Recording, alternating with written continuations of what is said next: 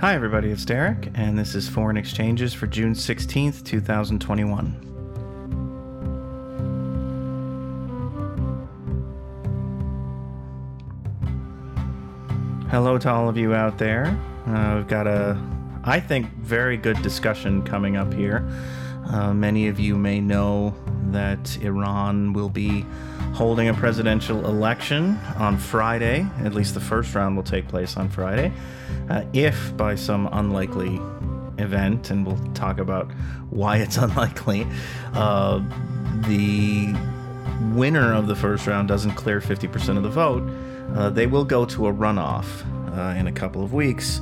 I don't think that's likely to happen. I think this is going to be a first round knockout for Ebrahim Raisi, who is the current Chief Justice of Iran and seems to have been, or let's say had his path to the presidency paved over for him, to make it nice and smooth, by Iranian authorities, particularly the Guardian Council, which presumably did so at the behest of Supreme Leader Ayatollah Ali Khamenei, although who can say for sure? I am going to be joined here in a couple of minutes on the Zoom by Seamus Malik-Afzali, who is a returning guest. Seamus was on a few weeks ago to talk about the Iranian election. We sort of ran through some hypothetical candidates and hypothetical scenarios, but of course, until the Guardian Council has had its say, it's a bit of a sucker's game to try and predict how any Iranian election is going to go. This one was no different, and even more so, really, even than in past elections, because the Guardian Council seems to have been quite restrictive in which candidates it allowed through its screening process to stay on the ballot. And that's where you get into sort of questions about whether Raisi is being set up for an impossible to lose election. Basically, this is being rigged for him to win. So Seamus will be here, and we're also going to be joined. I'm also going to be joined by Sina Tusi. Sina is a senior research analyst at the National Iranian American Council, which we will have a link to their website in the show description. I'll also have a link to Seamus's Substack in the show description, so you can check out both of them. And he's another really excellent resource for following Iranian politics and sort of the ins and outs and what's being talked about in Iranian media. So I'm very pleased to have him on as well. The three of us will kind of discuss Raisi's likely election and what it means for Iran, the way this election has been managed, which feels much different than past Iranian elections, what that means, maybe means for Iran, and what it means for U.S.-Iranian relations. So we'll kind of cover the gamut. As always, if you are a first-time Foreign Exchanges listener, I thank you for checking out the podcast. If you are a returning listener, I thank you even more for coming back, for listening to me and then making the choice to come back anyway. Thank you very much. And if you haven't checked out the newsletter, the Foreign Exchanges newsletter, please do so. It's at fx.substack.com. You can sign up for our free email list. You'll get tons of great coverage of international affairs, analysis of U.S. foreign policy, and podcasts, more podcast interviews like this one that'll come right to your email inbox. And also, while you're at Substack, please check out Discontents, which is the collective, the media collective of which I am a part, or Foreign Exchanges, I guess, is a part. Discontents.substack.com. Foreign Exchanges is also a part of Opt Out Media, which is building an app that'll allow you to kind of cut through some of the mainstream news and get to reporting and analysis that you want to see.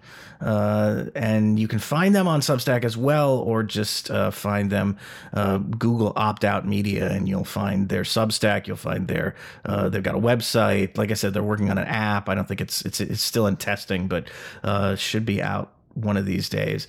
So please check out both of those. And with all my plugs out of the way, and one of Seamus's and one of Sina's out of the way, let me get them on Zoom and we'll start the interview. All right. As I said in the introduction to the show, I'm being joined now by Seamus Malik Afzali, writer, journalist. You can find his stuff at Substack, actually, at malikafzali.substack.com. I'll post a link to that in the show description. I'm also being joined by Sina Tusi, senior research analyst at the National Iranian American Council, nayakcouncil.org. Again, we'll have a link in the show description. We're going to talk about Iran's presidential election. Guys, thank you both for coming on the program. It's great to have you. Thanks for having us, Derek. It's good to be here. Honored to be on again.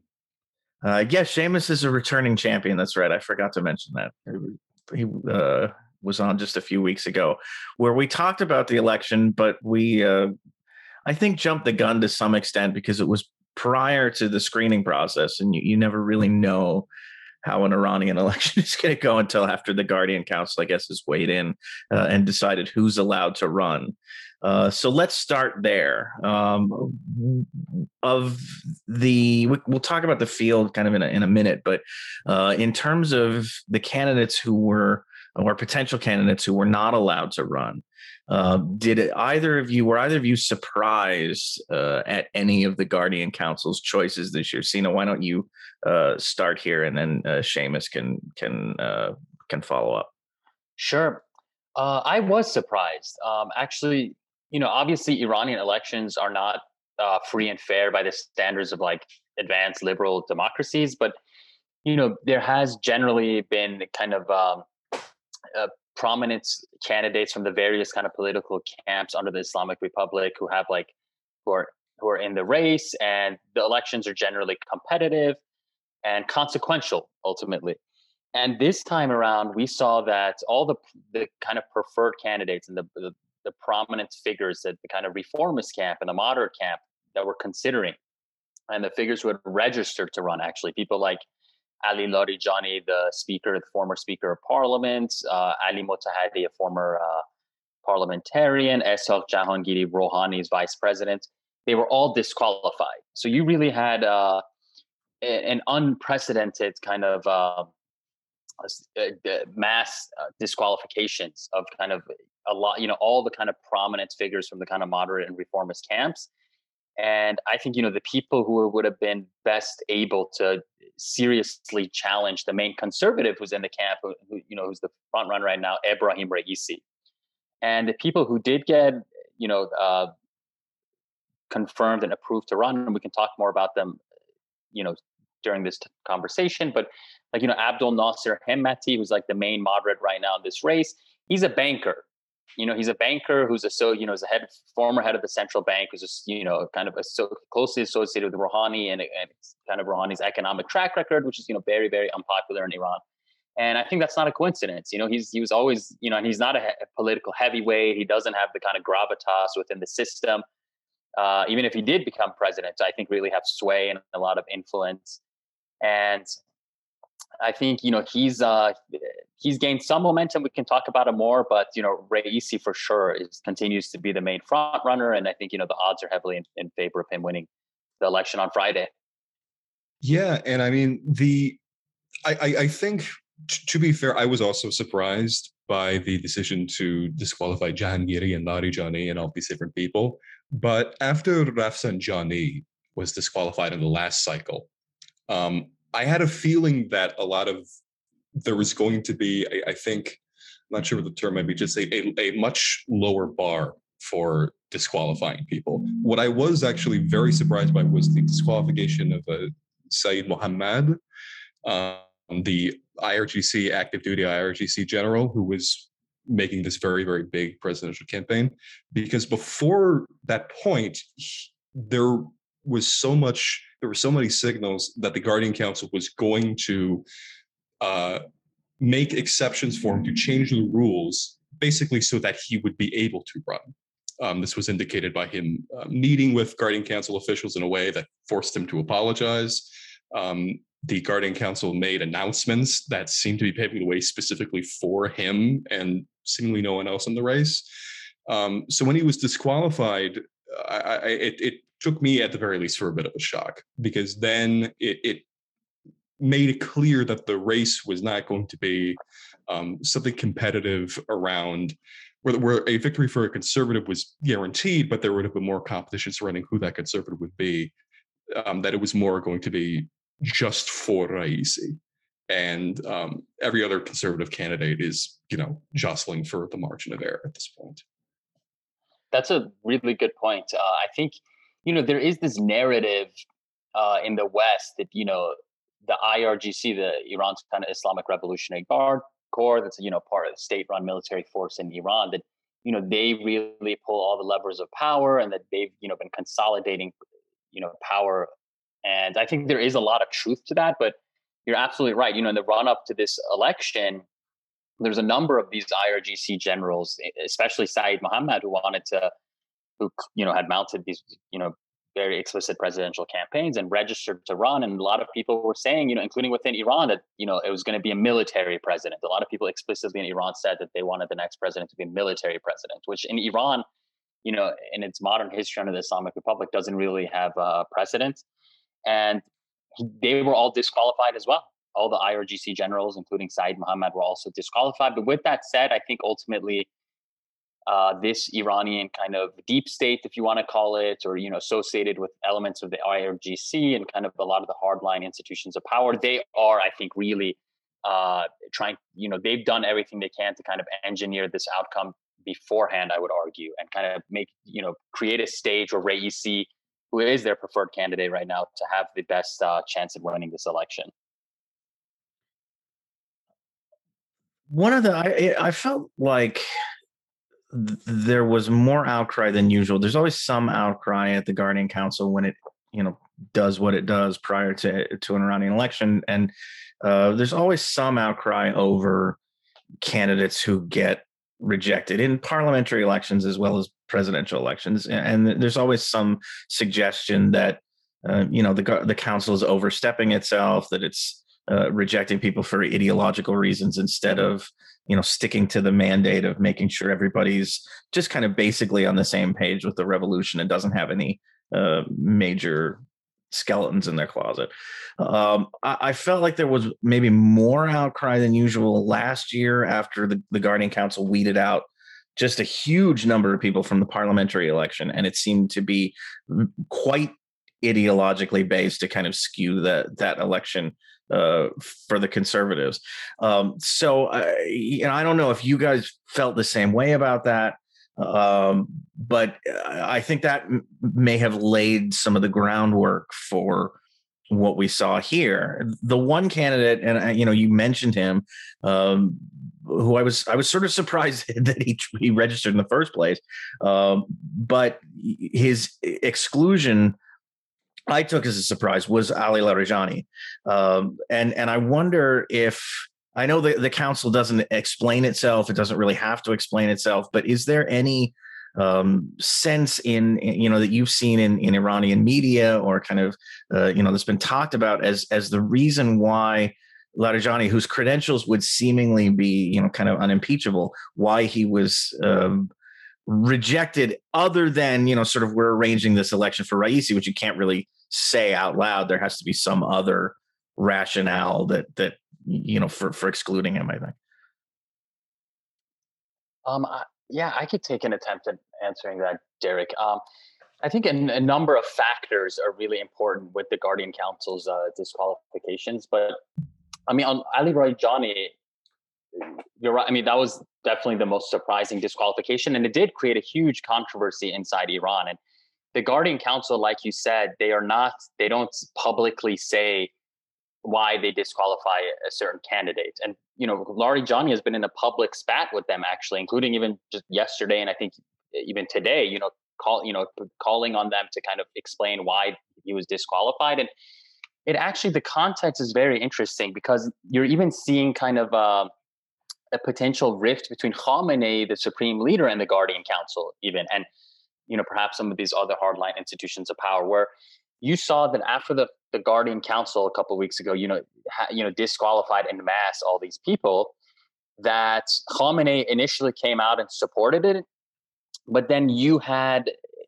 Ali Larijani's brother, who's a prominent cleric himself, who's on the Guardian Council himself, he came out and publicly opposed, these disqualifications, said they were indefensible, and said that security forces intervened in the decision making of the Guardian Council. And then you had about a week later, Khamenei also come out and also criticize the Guardian Council now after the fact and say that, some of these people who were disqualified, Khamenei said that they were persecuted and they were oppressed and they have to be compensated for. And that, their reputations were tarnished. And he was clearly talking about, the Larijani, the Larijani family and, specifically Ali Larijani. And, their family is a very influential, kind of powerful political family. And so you've seen the seeming rift, but then you saw the Guardian Council issue a statement and say that after Khamenei's remarks, criticizing them for kind of disqualifying Larijani, and they said that they stood by the disqualification. They said that, or Khamenei had actually said that there was false information used in kind of judging the qualifications of these candidates. And the Guardian Council said that, yeah, there might have been some false information, but that wasn't the reason why we disqualified these people. So they kind of stood by their decision and a kind of, public defiance of, some people thought that, the Guardian Council might walk it back, but nothing changed. And, I've seen some, analysis and commentary out of Iran that some people are saying that, and I don't necessarily know how much I buy into this, but that, some people are arguing we're moving into these are the first stages of maybe the post-Khamenei era, where, Khamenei is 82 years old. Secession is a big part of this election as well. And, a lot of people speculate that Raisi is being groomed to succeed Khamenei. And, he's 82 years old, and you have these hardliners who've been so empowered under U.S. pressure, which I think we should definitely talk about, like the role of American sanctions and pressure in creating this political situation in Iran. But, they're really, really trying to consolidate total power and really kick, moderates and reformists out of the system, from what I see. And I think, Khamenei might not be part and parcel with all of their plans necessarily. And I think, this feud, this issue with the Guardian Council has been very fascinating how it's played out. And additionally, just to add some context to this, the disqualification of Ali Larijani is different, I think, than the disqualification of Ahmadinejad, who managed to completely reverse his position to become one of Iran's most popular politicians, and there was a genuine concern that he would be a competitor as a frontrunner to Raisi if he would be allowed to run, which he wasn't going to be. Larijani, I mean, his polling is abysmal, at least beforehand. It hovered somewhere between 4 and 7%, and it had in the Ispa polls the highest percentage of people who said they would never vote for him. This was really a concern about bolstering turnout. And without Larijani in the race, there's even more of this sense that, okay, even there doesn't seem to be much of a choice in this respect, if not even someone who is part of such a powerful family is not an available choice as a politician to vote for. So let's talk about who did get in. Except for Raisi, I want to save him for his own topic in a minute because I think he warrants it. Seamus, why don't you start?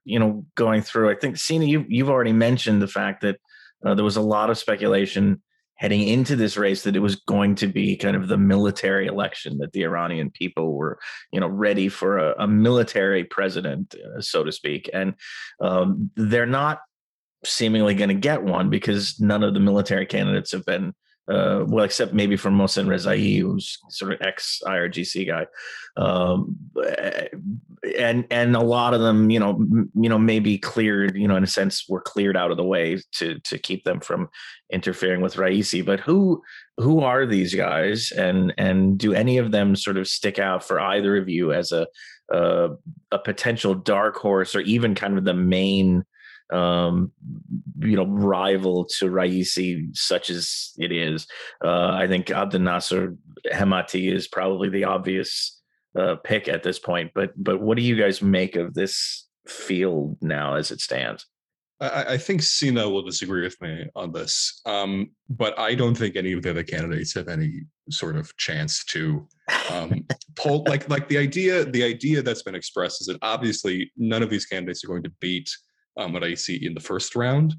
What the strategy is being discussed is that maybe they can pull Raisi's vote count down just enough to under 50%, which will force it to a second round, in which case they could then beat them. When we discuss the other candidates in this race, in 2017, 2013, there were multiple different candidates who were polling generally the same, and then a front runner emerged. But even so, they were polling at around maybe like 15, 20, 10%.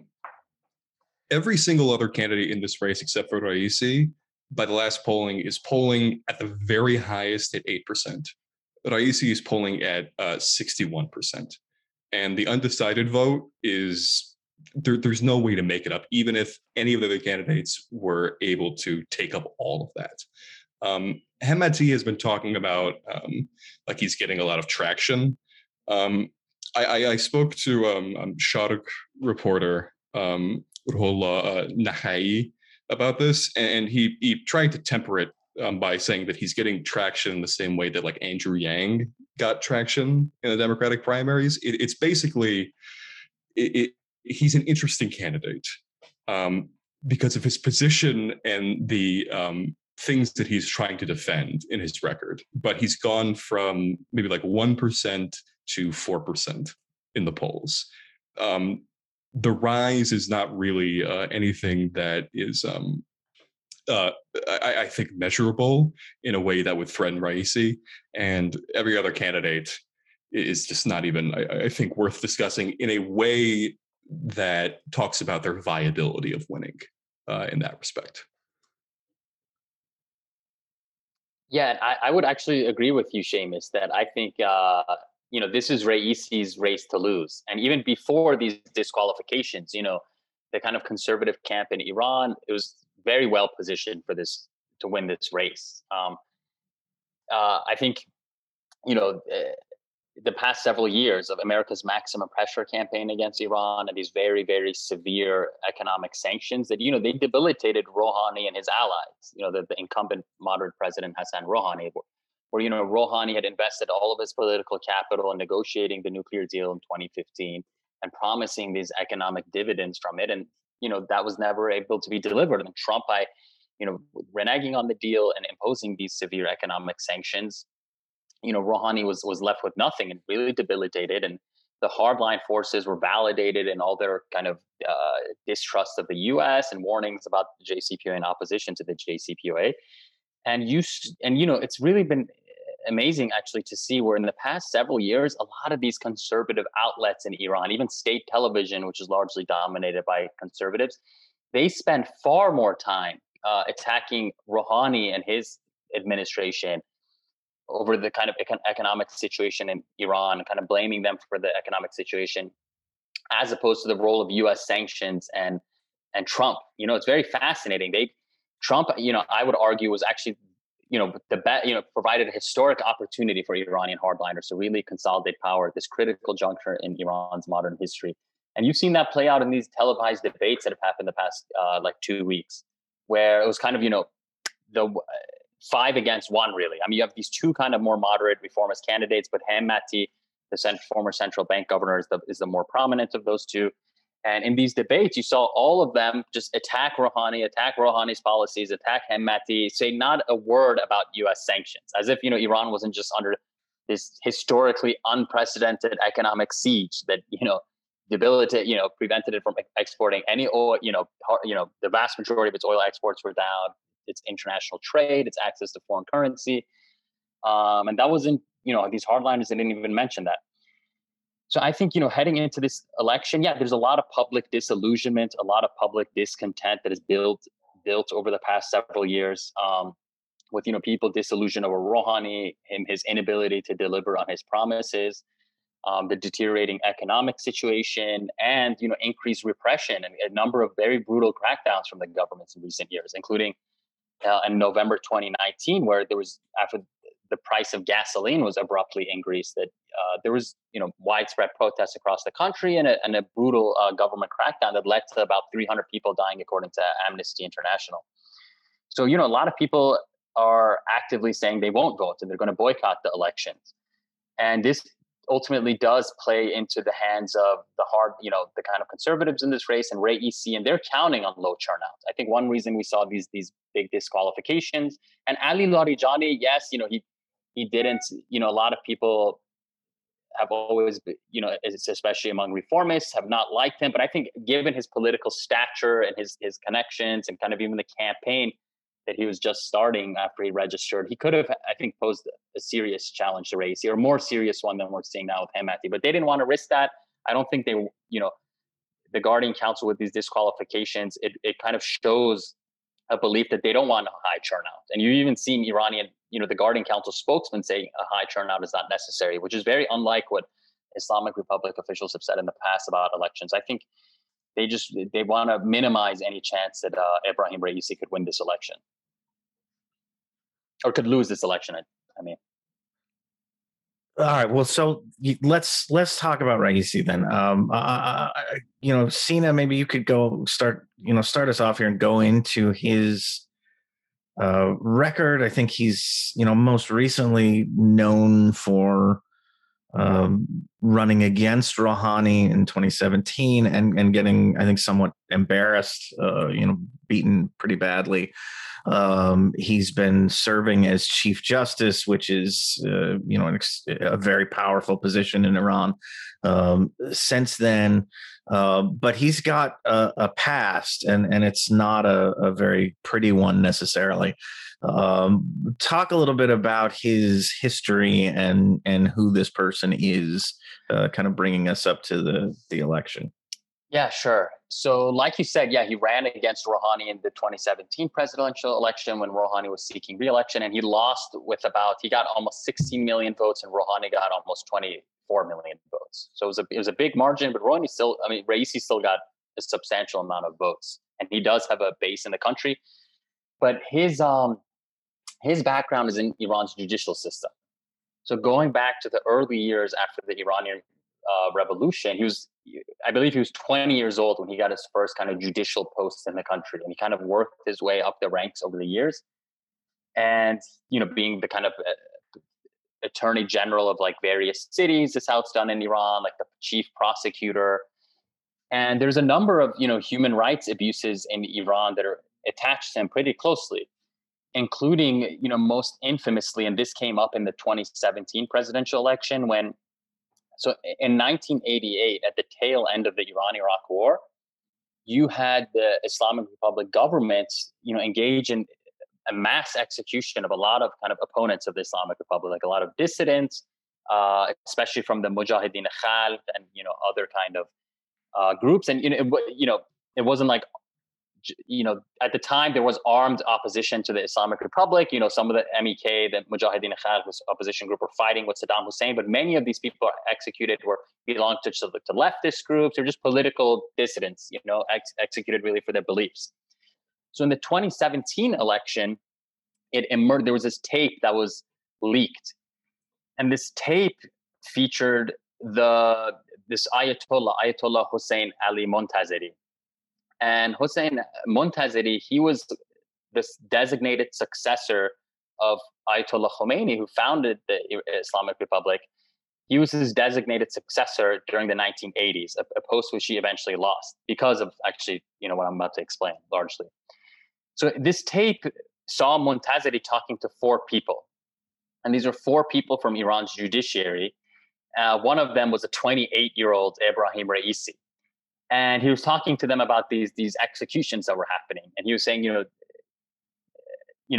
they are kind of, he was reprimanding them, severely reprimanding them for kind of going through with these executions and calling them, like the criminals of history, and they're going to be condemned by history. And it was really, Montazeri kind of, very sharply, obviously opposed these executions, and he ultimately had a falling out with the system, and he lost his status as the designated successor to Khomeini. And so, this is kind of, the background that Raisi comes from. And, over the years, he's worked his way up the kind of the ranks of Iran's judiciary.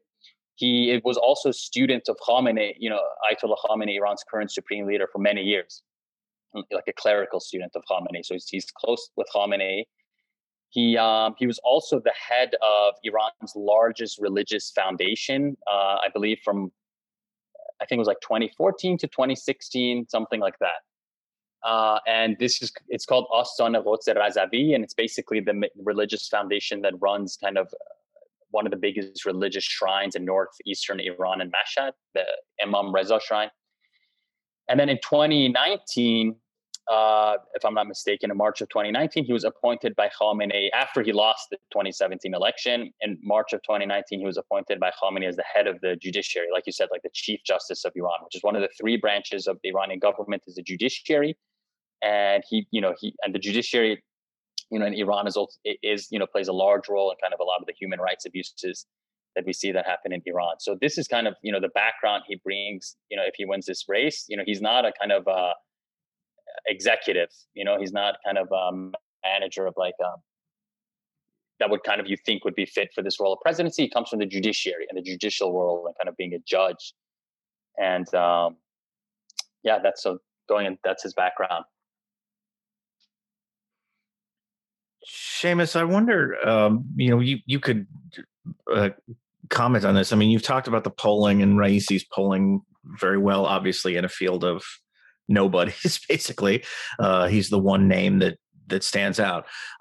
He did okay in 2017. I think, would have, obviously there was at one point there was, some thinking that he could unseat Rouhani, which would have been, an upset given that no Iranian president since Khamenei himself was elected has lost re-election.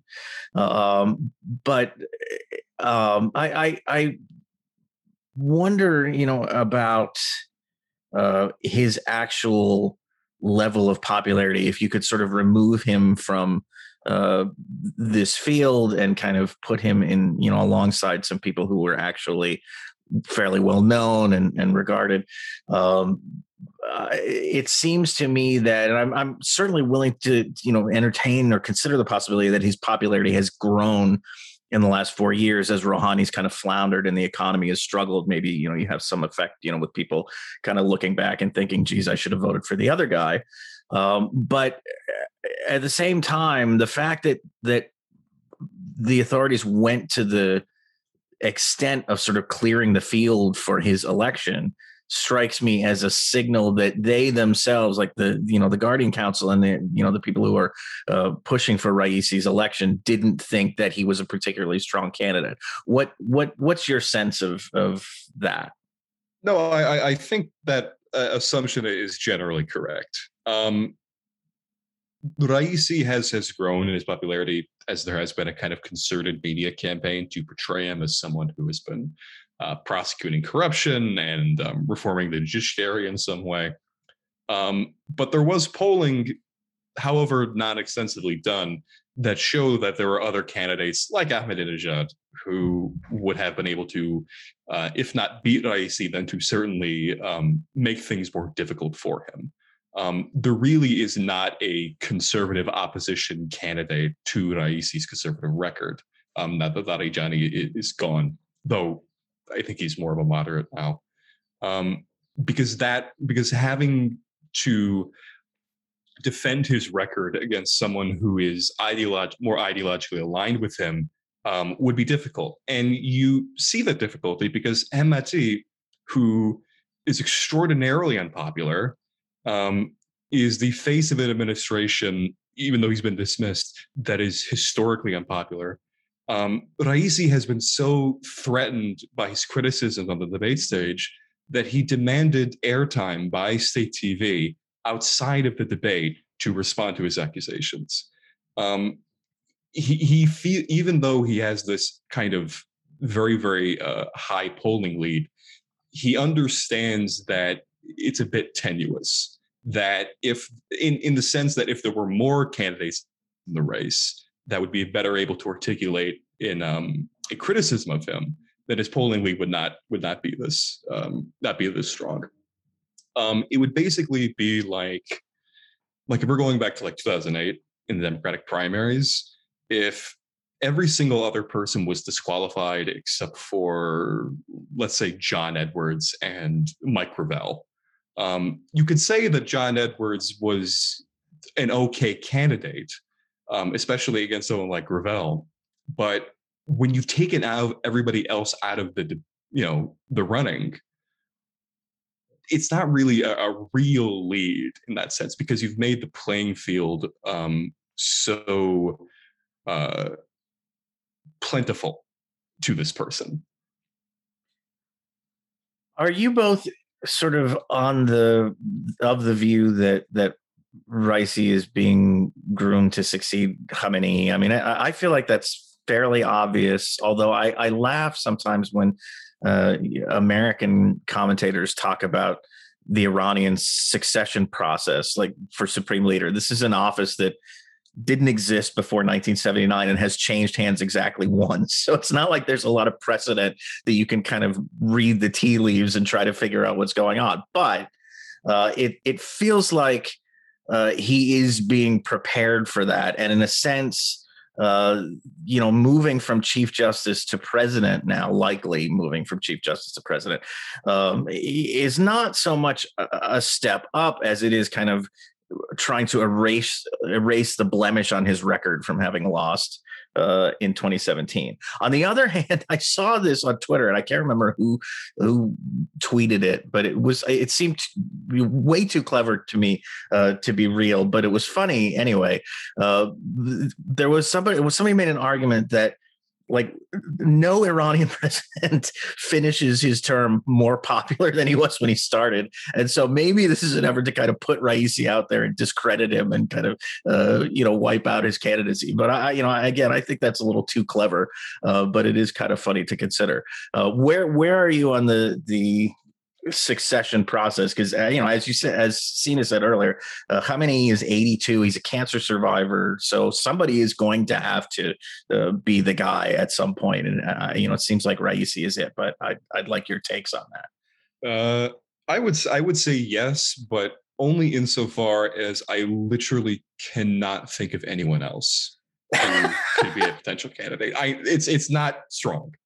Because again, as you said, the only precedent that we have is the last election, which was the only election, and that was back in '89. But from the criteria that they eventually settled on to elect Khamenei from president to supreme leader, was the fact that Khamenei was popular, and he was, that he was known by the people, and he was the president. Because they originally wanted someone like Golbey Ghani, who was he was a scholar. He was very learned.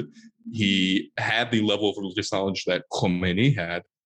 But the issue is that nobody knew who Golbey Ghani was, and he was extremely elderly. He had been born in 1899, so they had to choose someone different. Ebrahim Raisi is younger. Obviously, he was born in 1960. He's a kid. He's 60.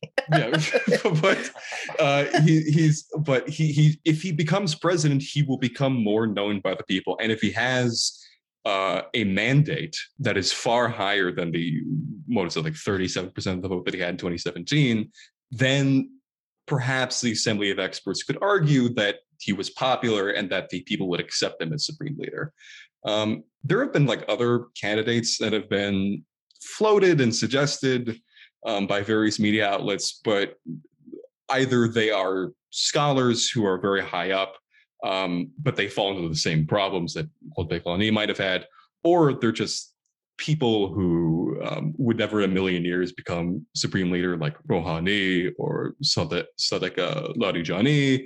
I think somebody even said that Hassan Khomeini could be supreme leader, but that's not going to happen.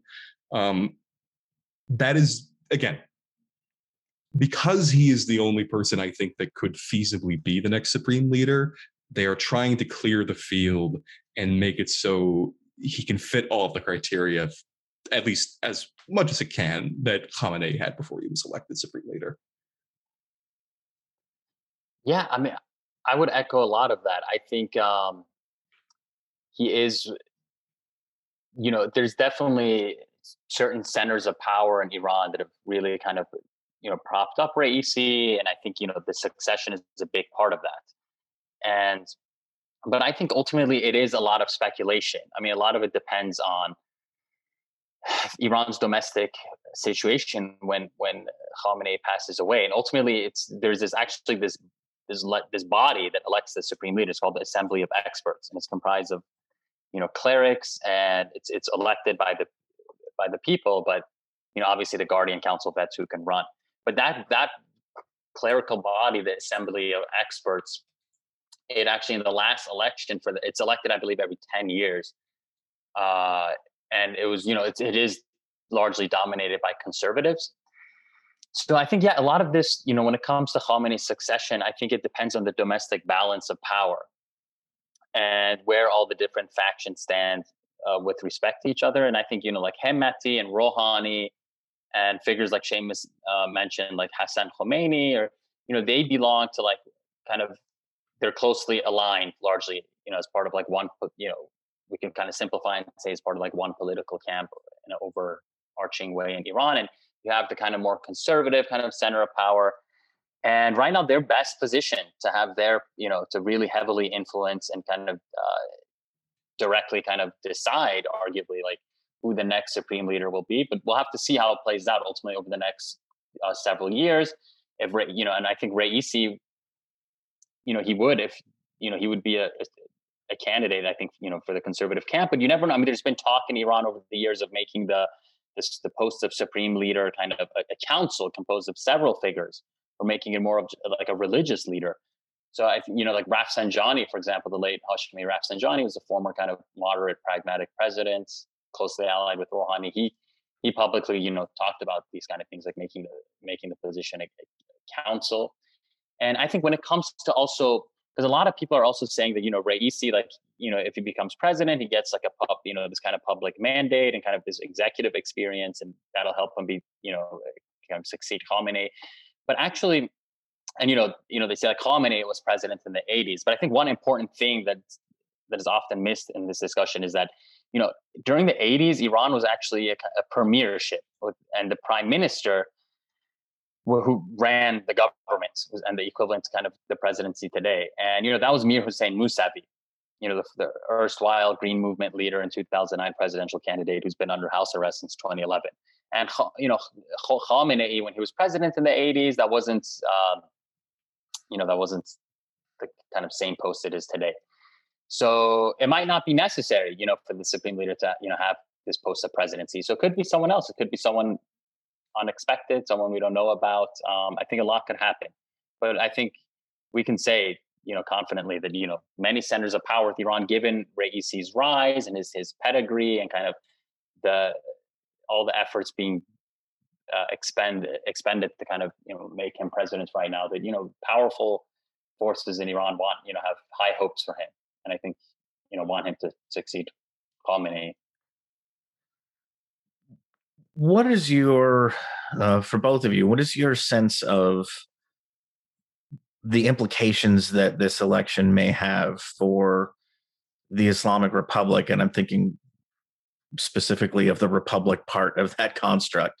It does feel like, and we've sort of talked about it here, it feels like there's this election represents a movement from elections that were bounded off. Certainly, there were guardrails preventing, certain, keeping things within a certain kind of range of candidates, but they were still competitive within that framework, and there was still some consequence to the vote. You could sort of kind of determine where the Iranian public stood, in terms of, what it wanted by the outcome of those votes.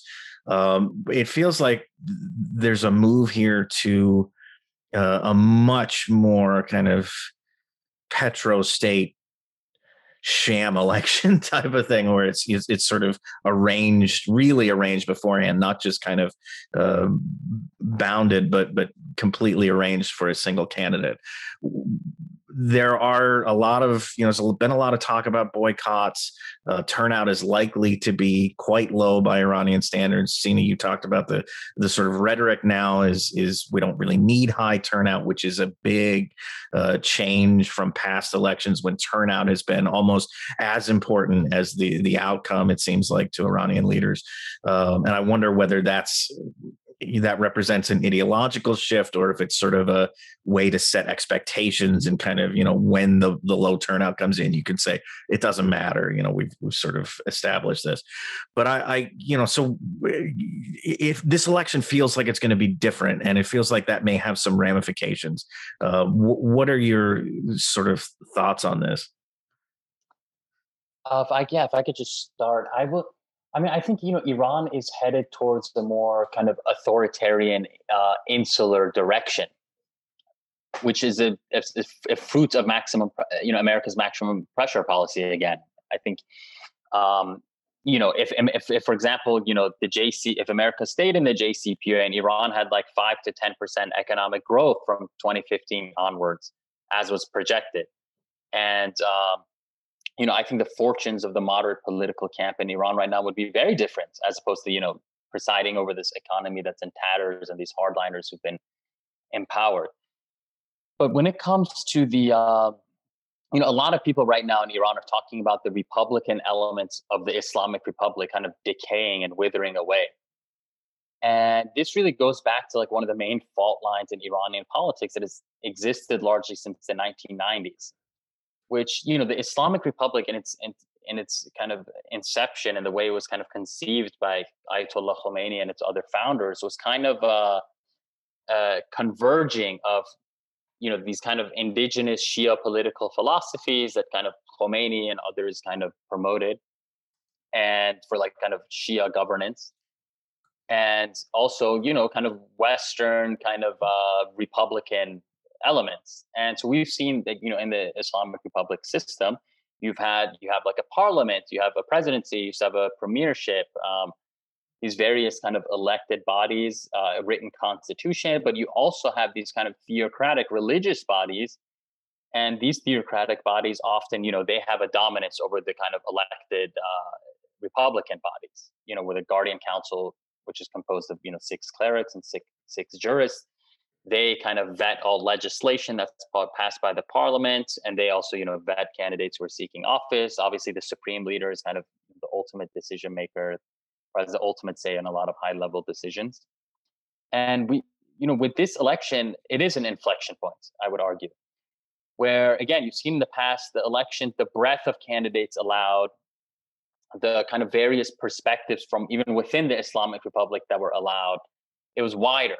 It was all ultimately still narrow within the confines of the Islamic Republic. We didn't have like leftist kind of socialist candidates who oppose like theocracy. They were never obviously able to run in Islamic Republic's elections. But within the spectrum of acceptable politics, there was a wider range, with this election, which is, is unprecedented for this reason. And what a lot of people, are saying in Iran right now, including figures like, former President Mohammad Khatami, the Green Movement leaders who are under house arrest, like Mehdi Karoubi yesterday released a statement that, what's left of, the way they frame it, like Mehdi Karoubi, the Green Movement leader, he framed it as like what's left of the Republican elements of the system are, at risk of being destroyed. And people need to go out and vote and turn out and prevent, these hardliners and conservatives from really kind of enacting their plans and kind of taking Iran in this trajectory of where the Islamic Republic loses this Republican aspect of its system. It becomes, more symbolic and superficial and like a sham than it ever was. And it really is just this small minority of people, even within the system, who are really running everything and deciding elections. And I think so Iran is really at a critical juncture in its contemporary history right now. And I think this election will shape a lot of Iran's future political trajectory in a very decisive way. Yeah, I have nothing to add to that. That pretty much sums up everything that needs to be said about that.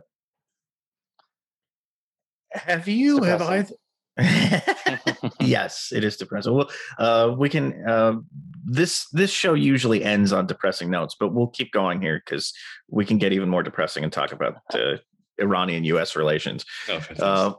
Yeah, we can take it even down a little bit further, take the mood down. But I wanted to ask before we broach that subject. You both follow Iranian media and Iranian politics, and there have been two debates that have taken place in this election. Has anything, apart from the things that we've talked about so far, has anything kind of struck you about the tenor of the media coverage, or the tenor of kind of the dynamics that you've seen in the debates, or anything that's been said that's really kind of hit you as a something that is interesting or unusual or worth kind of noting? I hate to sound like someone who cares about like tenor or mood, but the debates in this cycle in particular have been truly awful in a way that there is virtually no policy being discussed. There is just a lot of name calling and trying to get out slogans and arguing with one another. Mohsen Rezai threatened to arrest Hemmati on the debate stage. He said that he was going to appoint people who would send this man to court. And then Hemmati had to both defend Rezai, who is the IRGC commander-in-chief during the Iran-Iraq War, but then also say that he hopes that he isn't arrested. It's an extremely strange, very petty. There is no sense of actual competition in that sense, because every conservative is trying not to attack Raisi, and everybody is also ganging up on Hemmati with increasingly more severe criticisms. It's, I think, striking as someone who remembers the debates in 2009 when Ahmadinejad did a pretty infamous performance where he was very dismissive and very argumentative. But in comparison, Mehdi Karoubi and Mir Hossein Mousavi were very composed. They were very measured. They had extensive notes with them and delivered their arguments in very clear mannerisms. The difference between how things have deteriorated from then to now, I think, is also emblematic of how the election process has deteriorated, where there is less and less sense that there is an actual election, a competitive election taking place. Yeah, and I would add that it's been fascinating, even during these debates, which, like Seamus said, I mean, it's been kind of like widely mocked, not really fostering a debate. It's like the format is like the moderator would take, he would have all these fish bowls around him, and he would take out like questions, at random, and like take out from another fishbowl. He'd take out like the names of the candidates at random, and then he would just ask each one like a fair, they were fairly like technical questions, not really, again, aimed at kind of evoking a debate on kind of big policy differences. And, the candidates would have like a few minutes to answer, and then their mic would get cut off. So you had all these like awkward moments consistently where they would keep talking, and you can hear them talking when the microphone cuts off, just like the echo of their voice in the background. And then, so you actually had a lot, even, some of the conservative candidates criticized the format of the debates done by state television. And again, the government run kind of, state television, it's very much close with the conservatives. And I think, this debate wasn't really, it didn't, like Seamus actually said, in the 2009 presidential elections, where you saw some of these debates really generate public excitement, public enthusiasm, allow for rigorous debate. This kind of debate format did not do that. I don't think that's that was intentional, I would say. And so you saw some of these conservatives this time around, like Saeed Jalili, Iran's former chief nuclear negotiator under Ahmadinejad, who's also running. He, I think it was the second debate, he really strongly criticized state TV as well, and said that, this format has to change. We're not actually doing anything. And another thing actually that stood out for me from these debates, and I had mentioned earlier, the most important thing I think with these debates is kind of how conservatives just blamed everything on Rouhani and his administration and nothing on Trump and his sanctions and unprecedented, outside economic pressure in recent years, which is fascinating, and it shows how much the hardliners from Iran benefited from Trump. But also, we saw that in the most recent debate last Saturday, there was a difference between Jalili and Raisi on foreign policy, actually, where Raisi came out and he more or less expressed support for the nuclear deal and returning to the nuclear deal, and also on this kind of contentious legislation in Iran that has yet to be passed, but it's about reforming Iran's banking sector and kind of getting Iran to abide by kind of international standards. And conservatives in Iran have been very opposed to that, and Rouhani tried to get that passed. So on both of these issues, this banking legislation and the nuclear deal, Raisi said, if it's in Iran's national interests, he would pursue these. And then Jalili, who's one of the most outspoken kind of opponents of both the banking legislation of the JCPOA, he pushed back against Raisi like during that debate and said that he opposes these things, and he would he considers them against Iran's national interest. So that kind of back and forth was interesting, and I think Raisi, he is he's heavily aligned with that kind of hardline camp and that anti-diplomacy worldview in Iran. But it's in this election, he is striking a more pragmatic tone, which is interesting, and I think testament to the fact that a lot of these decisions are ultimately systemic decisions. Going back into the nuclear deal, approved at the highest level by Khamenei and the Supreme National Security Council, and Raisi is going to see those through.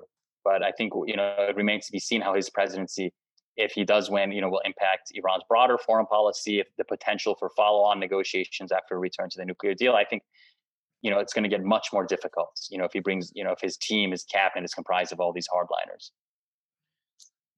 That gets into sort of where I was gonna kind of close this out, but maybe we could drill a little more into that. Sini, you've talked about the role that maximum pressure played in getting us to this point, where there is little space for even moderates in Iranian politics. Rouhani's been so discredited at this point by virtue of the fact that the U.S. has shut down any avenue to economic growth. Raisi, as you say, is not, he's not going to interfere with kind of rejoining the nuclear deal. It's not really his place to do that. It's, that's a decision for Khamenei, and he seems to have, he seems to be on board with at least seeing where the current talks go, if nothing else. But Iranian presidents do influence Iranian foreign policy. Ahmadinejad, for example, was you can see the difference between the ability to kind of interact, or for the United States and Iran to interact under Ahmadinejad versus under Rouhani is quite stark. So presidents do have a role here. Let's, assuming that Raisi wins, let's say that the Biden administration and the Iranian government managed to come to some agreement on restoring the 2015 deal. What effect do you envision that having on U.S.-Iranian relations? On one level, it seems like it restores things to a pre-Trump status quo in which there was some engagement. It was slow, obviously, and you're trying to build from nothing, so it was going to take a while. On the other hand, it feels like Trump kind of said the quiet part out loud, which is, even if you come to a deal with the United States, you can't rely on that deal sticking, because the next Republican or the next kind of, really hardline anti-Iran president the United States will just tear it all back down to the nubbins and start from scratch. So what hope is there, I guess, is my question, for some improvement in the U.S.-Iranian relationship, even under the sort of supposition that the nuclear deal gets restored? It feels like there's a lot of obstacles now that maybe didn't exist before. Well, if the nuclear deal, if the if the return to the nuclear deal happens and these negotiations that are ongoing in Vienna are successfully concluded before kind of if Raisi wins the election, if and before he kind of is inaugurated in August, Raisi is going to be positioned to be a deliver a lot of economic dividends for the Iranian people up for, in his first few years in office. If the U.S. goes back into the nuclear deal, lifts these sanctions, the kind of Iran's going to be able to export its oil again, engage in international commerce, and that will improve its economy. The Iranian people will feel that.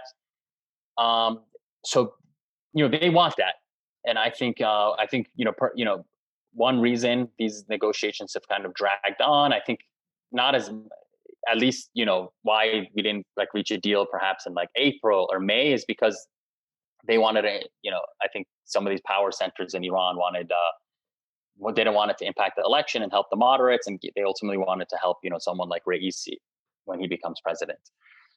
So I think so the JCPOA will help him, and I think the Iranian system at large has made clear that it wants to see these negotiations till the end. But the prospect for follow-on negotiations and broader negotiations with the U.S. and the West on other issues, the Biden administration says they want a stronger and longer deal. They want follow-on negotiations and other issues with Iran.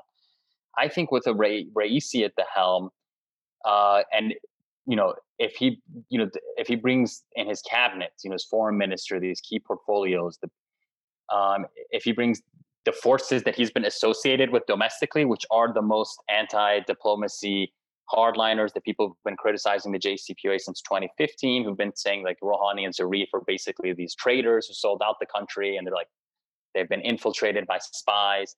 If he brings those type of people to the fore, that I think the prospects for broader engagement will be greatly diminished. It's going to be more difficult. Even during Ahmadinejad, the negotiations we saw with Saeed Jalili at the helm, then they were kind of long, dragged out negotiations.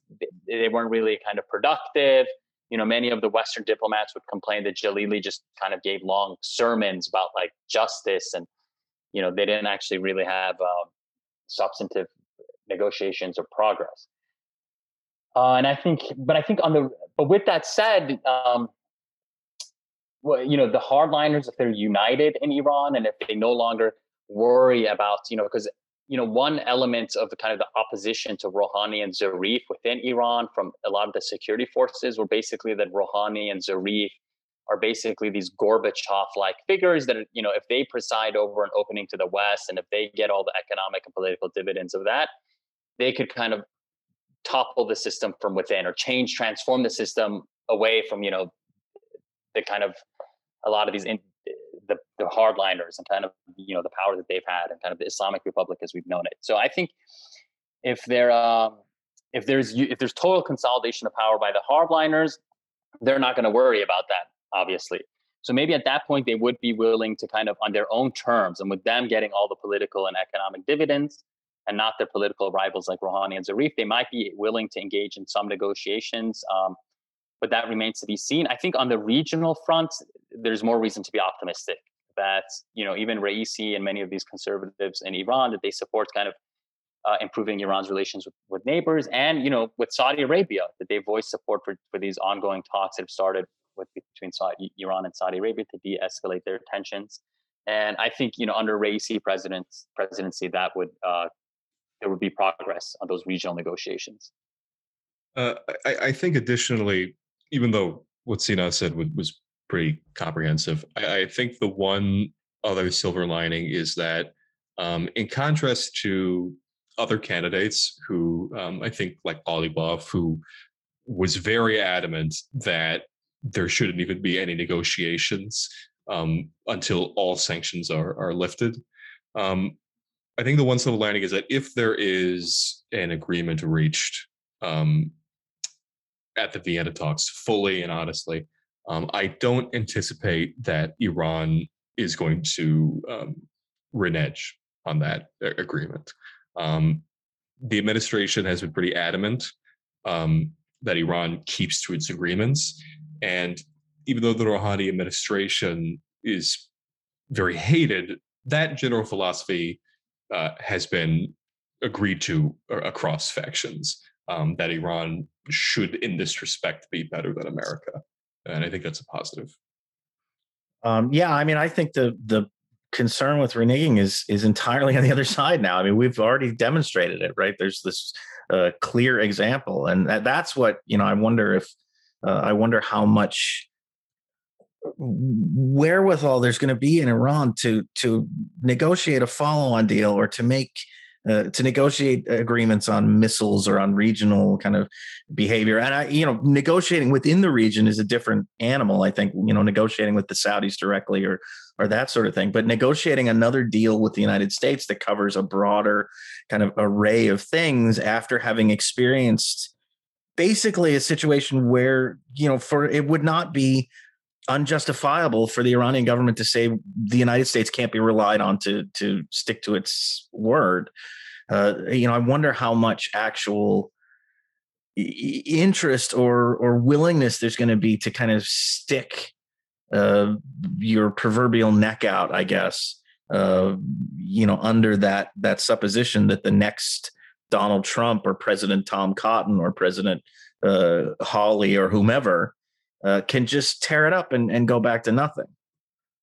Well, I think this is, it's one of the tragedies of U.S.-Iran relations in the past several decades is that for most of the time, there's not been an alignment of leaders on both sides who are kind of willing to expend political capital and really pursue engagement and kind of try to improve relations. You had, for example, the reformist President Khatami in the 90s who made a lot of overtures, and then, Bush put Iran in the axis of evil.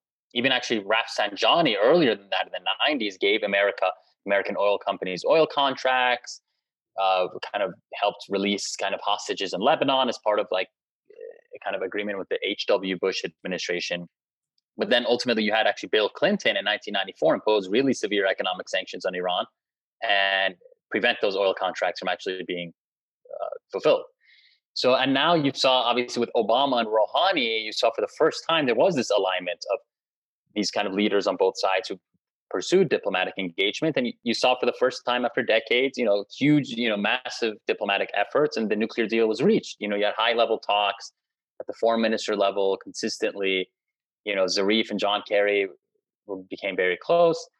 And now again, we're faced with this scenario where, Donald Trump aligned with Rouhani's second term, and then all prospects for engagement were gone. And now you have Biden, and Biden is actually someone who historically has tried to actually improve, has supported diplomacy with Iran. And his team right now, I would argue, is a pro-diplomacy team.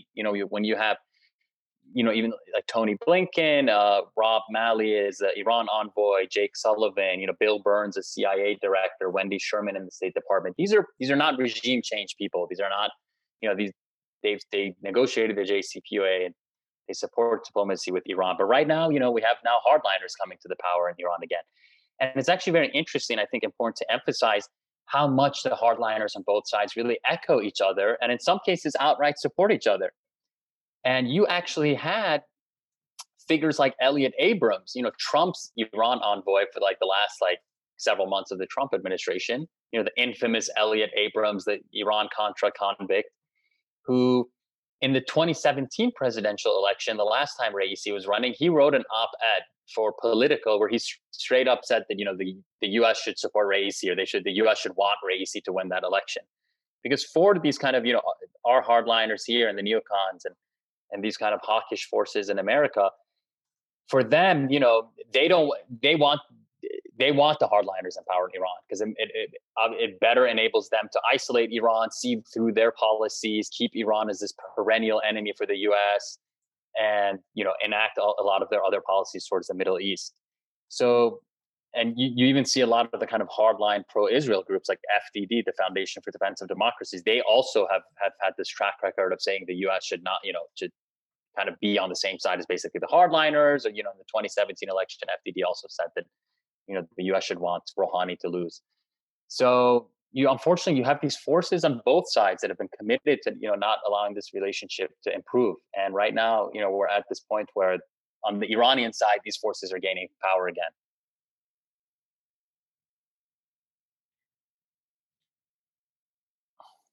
Did we lose Seamus? Sorry. No, Cena's audio has been going in and out for me. I heard maybe like half of that. Oh, really? I'm hoping that it was fine for me. So hopefully, okay, hopefully the recording is okay. Okay, good. Okay, so yeah. Sorry, I was having internet issues earlier this morning, so I hope. No, it's that fine. was all But just recorded.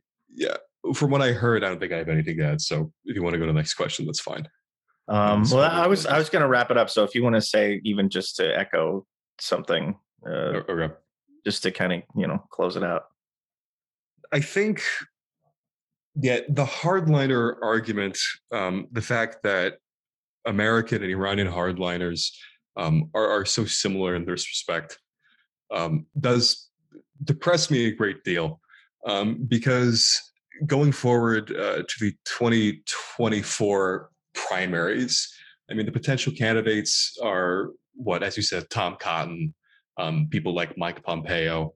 The great fear that I have is that there is going to be a situation in which, like the fact that there was someone like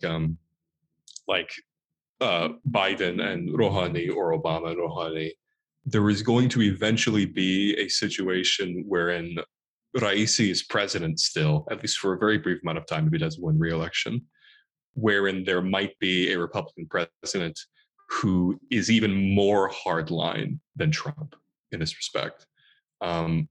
Where, I mean, there was this big argument about whether or not Trump was someone who had brought America back from the brink of war with Iran, because he had aborted a retaliatory strike against Iran multiple times.